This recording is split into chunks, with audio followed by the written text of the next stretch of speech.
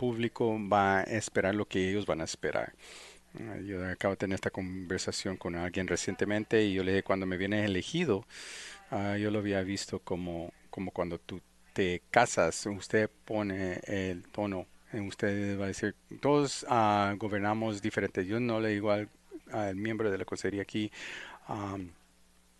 cómo es que él lo hace con sus constituyentes, pero si hacemos las cosas diferentemente, lo que trabaja para mí no trabaja para ellos. Así es que lo que trabaja para mí, a lo mejor no va a trabajar para la persona que viene después de mí, así es que eso no para el futuro. Yo nunca quise un aumento, yo siempre quería más personal que sirva a la comunidad porque yo soy bueno como yo hago las cosas, pero como digo que pienso no más en lo que trabaja para mí.